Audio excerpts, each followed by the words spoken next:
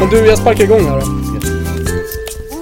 Tisdag, Spelpodden är tillbaka. Spelpodden som vi gör tillsammans med Unibet. Och vi blickar mot den första omgången av Champions League. Och hur laddade då? Jäkligt laddad.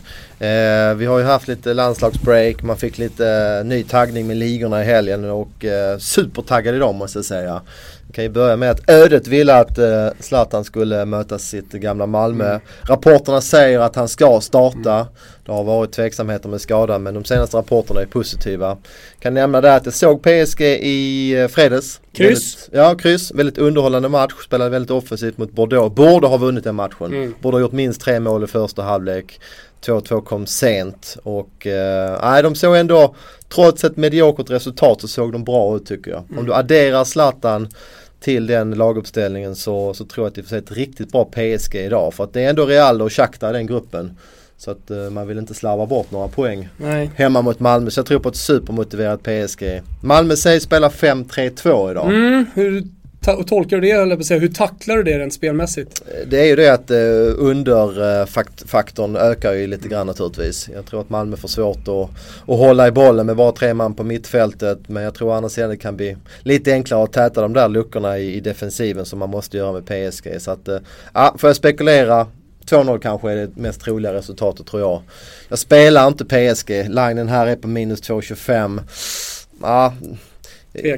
Tvek. Jag lutar åt den sidan ändå. Men som sagt, det finns ju alltid en risk att det står 2-0, att de pullar upp lite grann. Så att jag står över spel i den matchen i alla fall. Men givetvis tror jag att PSG bara vinner. Jag såg att du postade ju under Lamp på Football United spel också. Där har du postat Paris rak seger till.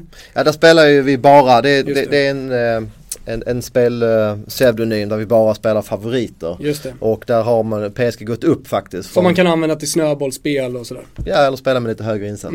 Har gått upp från 1,12 till 1,15 här de senaste dagarna. Men alltså, Malmö förlorade 2-0 borta mot Juve, 5-0 mot Atletico Madrid. Förlorade 3-1 borta mot Celtic. Man är svaga på bortaplan. PSG ser riktigt bra ut. Di Maria ser bra ut i helgen också. Och är på gång uppåt i form. Då om man vill spela då 1,15 i alla fall då, större insatser kanske, då kan man göra det på Unibet för man har 98% återbetalning även i Champions League, 1-2-spel, och det här är ju faktiskt ett 1-2-spel, en etta. Men det är ena matchen, en stor match också i Manchester City mot Juventus.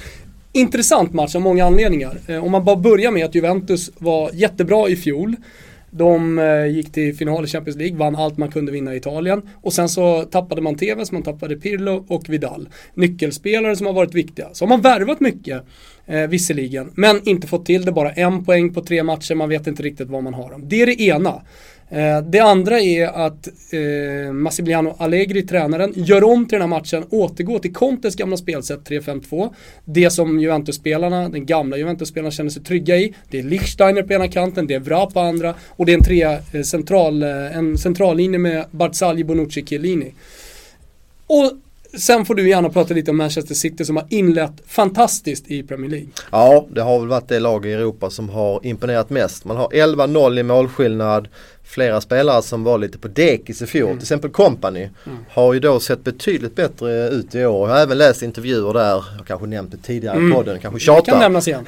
Men att han liksom var förbannad på lagets och sin egen prestation i fjol. Man har gått in tidigare än någonsin i försäsongen och helt enkelt är revanschsugna. Och jag tycker det är det vi ser i City också. Det saknades lite hunger i fjol, men det har de verkligen visat i år att den hungern är tillbaka. Även nyckelspelare som Touré och Silva har sett väldigt bra ut. Silva och Sterling saknades ju i helgen mot Palace, men båda är tillbaka. Dock saknas ju Kun Agüero på topp, men jag vet ju att vi har en rätt skön ersättare i Boni. Även om man ännu inte riktigt har imponerat i City så kan man inte glömma bort hur bra grundspel Boni har. Han kostar väl ändå 30 miljoner. De köpte honom från Swansea och det var ganska många som tyckte att det var en vettig värvning. Så att det är en klassspelare, Boni, och hoppas verkligen han kan få visa det idag. Jag har faktiskt speltips här. Jag tycker att det är ser så pass bra ut i City samtidigt som Juventus med de här avbräckarna som du säger är svagare i år. Så att, man har Khedira out och så fick man Marquisio då som ändå varit ett nav och viktig nu när Pirlo varit borta, också skadad. Chiellini gör comeback efter skada. Alltså, rent fysiskt om man bara kollar skademässigt så är det inte perfekt i Juventus. Nej, det är riktigt tunga namn som du säger. Och, jag spelar City, alltså de har gått upp någon punkt här under lunchen. Så 1,82 minus en halv på Man City spelar jag. Men något annat du vill prata om idag, vi har ju Benfica Astana, sen så har vi PSV Manchester United, Real, Shakhtar, Sevilla, Borussia, Mönchengladbach som har inlett. Vi kan bara stanna lite kort där på Sevilla, Mönchengladbach som har inlett uselt i tyska ligan, ligger sist. Ja, helt rätt. Nej, man skulle ju kunna prata om flera av de här matcherna, finns mycket intressant, men vi brukar ju hålla den här podden på en 10-15 minuter. Kan nämna att det var väl inte så många kanske som såg Benfica i helgen, men jag såg dem vinna 6-0 hemma, mötte visserligen ett svagt motstånd, men jag tyckte det såg riktigt bra ut. Astana, Kazakstan, första laget någonsin från Kazakstan, hade en extrent billig lottning till det här gruppspelet, så att det är klart att man tror att Benfica har bra chans att vinna. Borde kunna lösa med 2 bollar. 1,5 Asian Handicap till 1,90. Har gått upp här under eftermiddagen eller lunchen och känns klart okej. Ska vi ta oss bara kort i morgondagen? Det gör vi. Ja, och då måste vi börja med stormatchen Roma mot Barcelona. Ett Roma som också värvar mycket. Edin Dzeko in, Salah som var så fin i Fiorentina. Har man också lyckats få spelklar till slut efter många om och men. Och har inlett Serie A bra, vann över Juventus till exempel med 2-1, spände musklerna lite, går mot kanske en Scudetto den här säsongen. Möter ett Barcelona som ligger till hur då? Ja, jag var ju lite tveksam till dem i helgen, men de kunde ju med lite flyt men även mycket skicklighet vända bortom mot Atletico Madrid och vinna den matchen 2-1. Och det var ett bra Barcelona vi såg. Messi spelade ju bara drygt 30 minuter.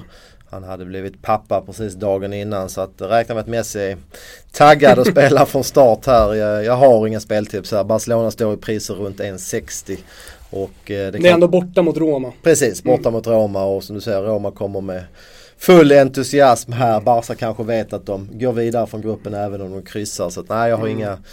Samtidigt har jag så stor respekt för Barca så jag vill inte gå emot dem innan jag ser matchen. Nej, inget speltips i den matchen. Vidare har vi Chelsea, på tal om nykomlingar, eller vad säger, på tal om lag från länder som inte brukar vara representerade i Champions League. Har vi Maccabi Tel Aviv som ser helt okej ut. Av det jag har sett i kvalet i alla fall. Men några andra fina matcher också. Jag kan nämna både Chelsea och Arsenal. De möts ju faktiskt på lördag.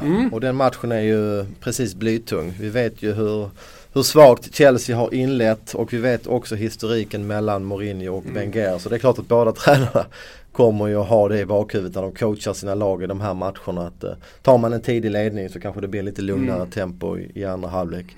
Nej, men vi har ju gått igenom alla matcher här innan vi sände, och som sagt det är lite tråkigt tyvärr, men jag har inget annat speltips än att jag har alltså spelat PSG rakt till 1,15 att vinna, och även då City att vinna till drygt 1,80.